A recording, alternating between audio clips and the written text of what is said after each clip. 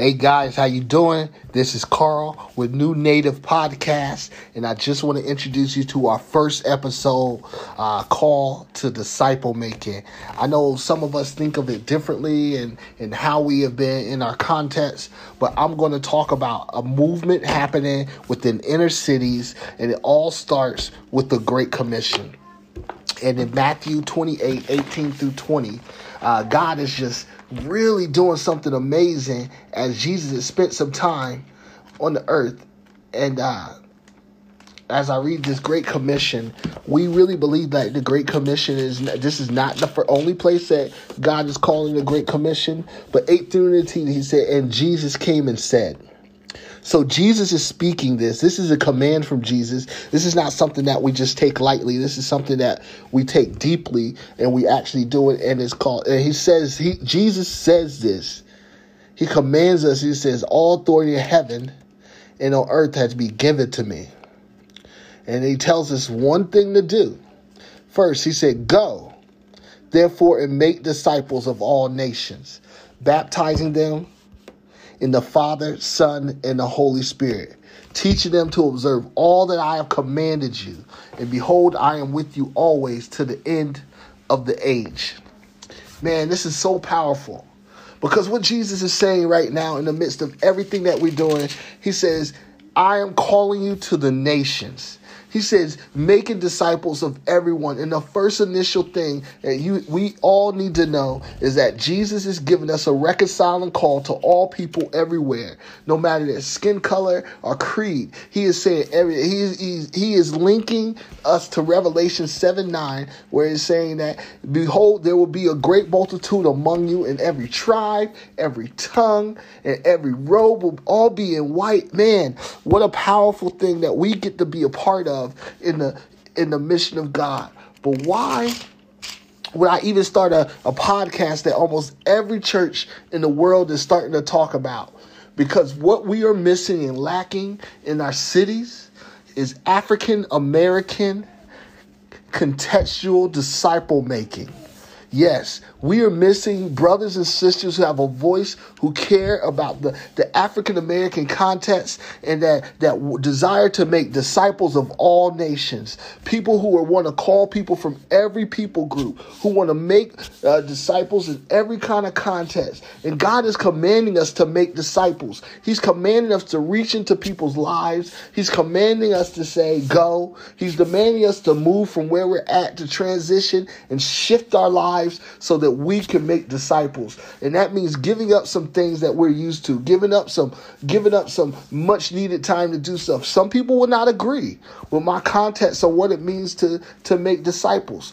But I'm going to tell you that God is calling us to a kingdom mandate, not a salvation mandate. He didn't say, go save everyone in your neighborhood. He says, make disciples of everyone in your neighborhood. And he's telling us as African Americans that we have the ability and capability to make disciples, just like disciples are being made in Africa. We have a movement that is birthed inside of us. And he didn't save us from our present situation, so that in our present context, or from the things that we've been brought out of, to not make disciples. I tell people in our church all the time, we all have a primary call. Matthew 28:18 through 20, to make disciples. Every single person who believes in the death and burial and resurrection of Jesus is called to make disciples. I don't care if you're a woman, child, man, you're called to make disciples. You're supposed to disciple those around you. And so the second thing that I also tell them, you just don't know where you're going to make disciples at. And so for me as a missionary, my disciple is in a specific place, in a place called Dayton's Bluff. And so I'm desiring to make disciples in that place. I don't know where you're at in who you are, where you're in the south, the north, the east, or the west, but God has called you to make disciples of all the nations. And I'm here to just break open some things that I wanted to say, to actually build upon some things that I'm believing that God is calling me to make disciples among the poor in inner city neighborhoods, where people who are urban poor, who are underrepresented and underserved, who God is saying, I'm going to lift them out. Just like he lifted me out of a present dark situation. So in Matthew 9, it took me a while. It took me about 5 years to kind of understand what this meant.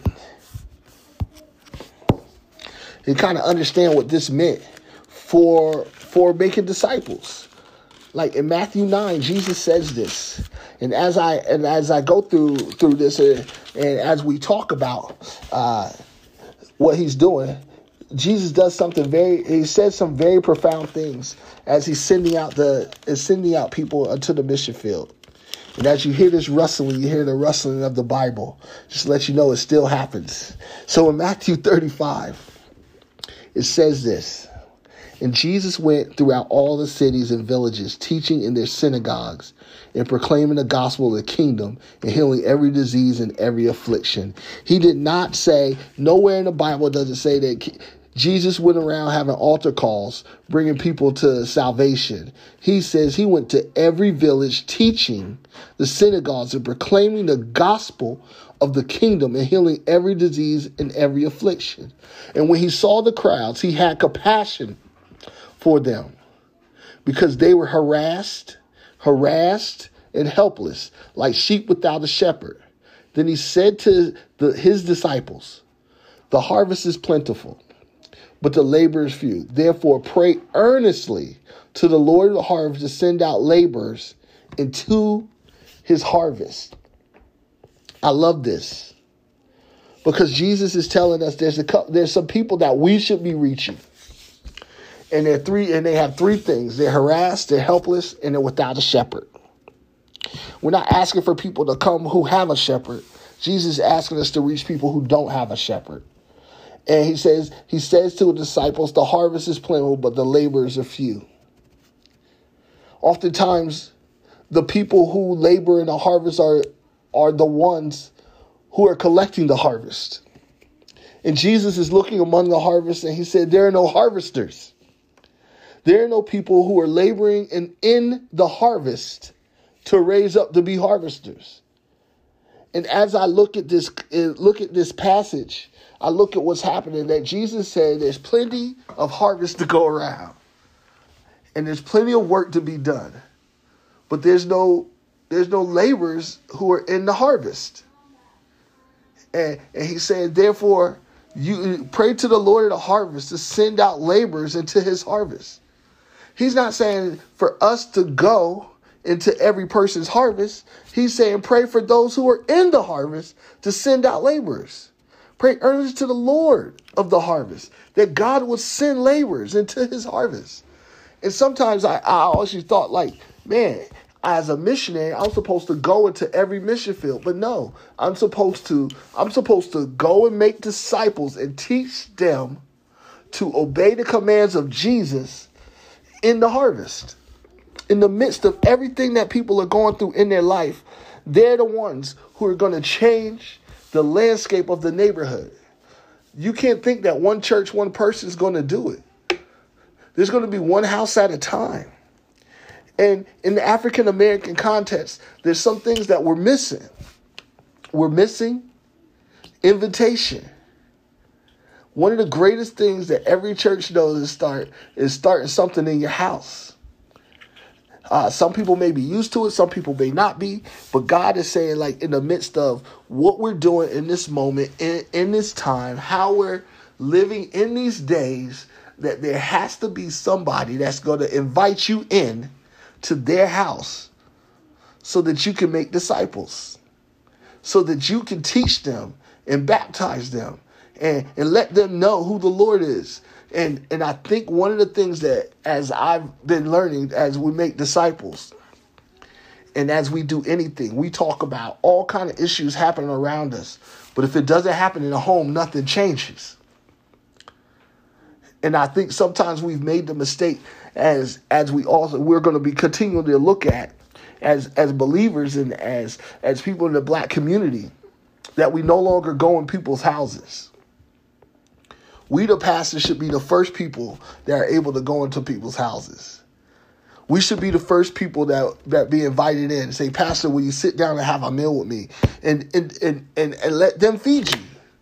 You know, that's one of the things that I have been learning in this process of like what it means to be in the African American context as a church planter is to say this so clearly. This is an amazing thing. Is to let people know on a continual basis that it's okay for people to invite you into their home. So what they cuss, so what they smoke, so what they drink. But if they're listening and would invite others to listen, then go back. Jesus tells us 72. He says, when you enter a house of peace, somebody that's harassed and helpless and without a shepherd, stay there for a while. Don't go from house to house looking for a place to go. Stay there with the harassed and helpless and those without a sheep. And as you do that, you'll start to see disciples being formed in that house. As you stay there, you'll start to see things start to change in their lives. And I think that's a powerful adaptation to what our culture is not seeing. And because I'll say it right here, Acts, one of the things that we do in our church, we always read Acts 2. And Acts 2 says there's something he says, they devoted themselves to the apostles' teaching and the fellowship and to the breaking of bread and prayers, and all came upon every soul, and many wonders and signs were being done. And all who believed were together and had all things in common. And they were selling their possessions. We're not talking about pawning off their things. And distributing the proceeds to all who had need, helping each other day by day, attending the temple together, breaking bread, praising God, and having favor with all people. And the Lord added to their numbers day by day those who were being saved. The kingdom gospel right now in making disciples in the African American context is we need people to come together in houses and have the fellowship of the believers. And it is a very important context when we want to model what church is. We have modeled for so long what church is it. People are broken. People are lost, and they need the gospel of the kingdom, not the gospel of salvation. Because there's enough saving in every other religion. They need the gospel of the kingdom. They need to be entering in to a place where they can see God move in their life continually and constantly. And I think in the African American context, one of the things that I'm going to continue to do and what this podcast is about in this time is making a plea to everyone who wants to hear this, be a part of this movement, hear the vision for a reconciling, disciple-making movement within inner cities that go across America that's going to make disciples, is to see that we can do it in the African-American context. We can do it among the poor. We can do it in our inner cities. We can do it where there's Muslims and 5%ers and Hebrew Israelites. We can do it because there's a movement that Jesus has put inside of us. And that is the hope of glory that we have to share the gospel, make disciples, baptize them in the name of the Father, Son, and the Holy Ghost, and make sure that they know that they can do it too. Romans 1:5, to whom has received grace and apostleship to share the good news of Jesus Christ among all nations, and teaching them obedience to faith. And then Romans 5:6 says this, and you who also belong to Jesus. We should all be sharing the gospel in such a powerful way that we all know that we are all sent for the gospel of the kingdom. And every time we turn around, there's always somebody saying, that's not church, this is not church. We are looking at the Bible, and the Bible is telling us to make disciples. And to make disciples in your house, to make disciples on your job, to make disciples at coffee shops, to make disciples everywhere you go. No matter what you do in this life, no matter where you go, the movement is not constricted to a building. The movement is with you.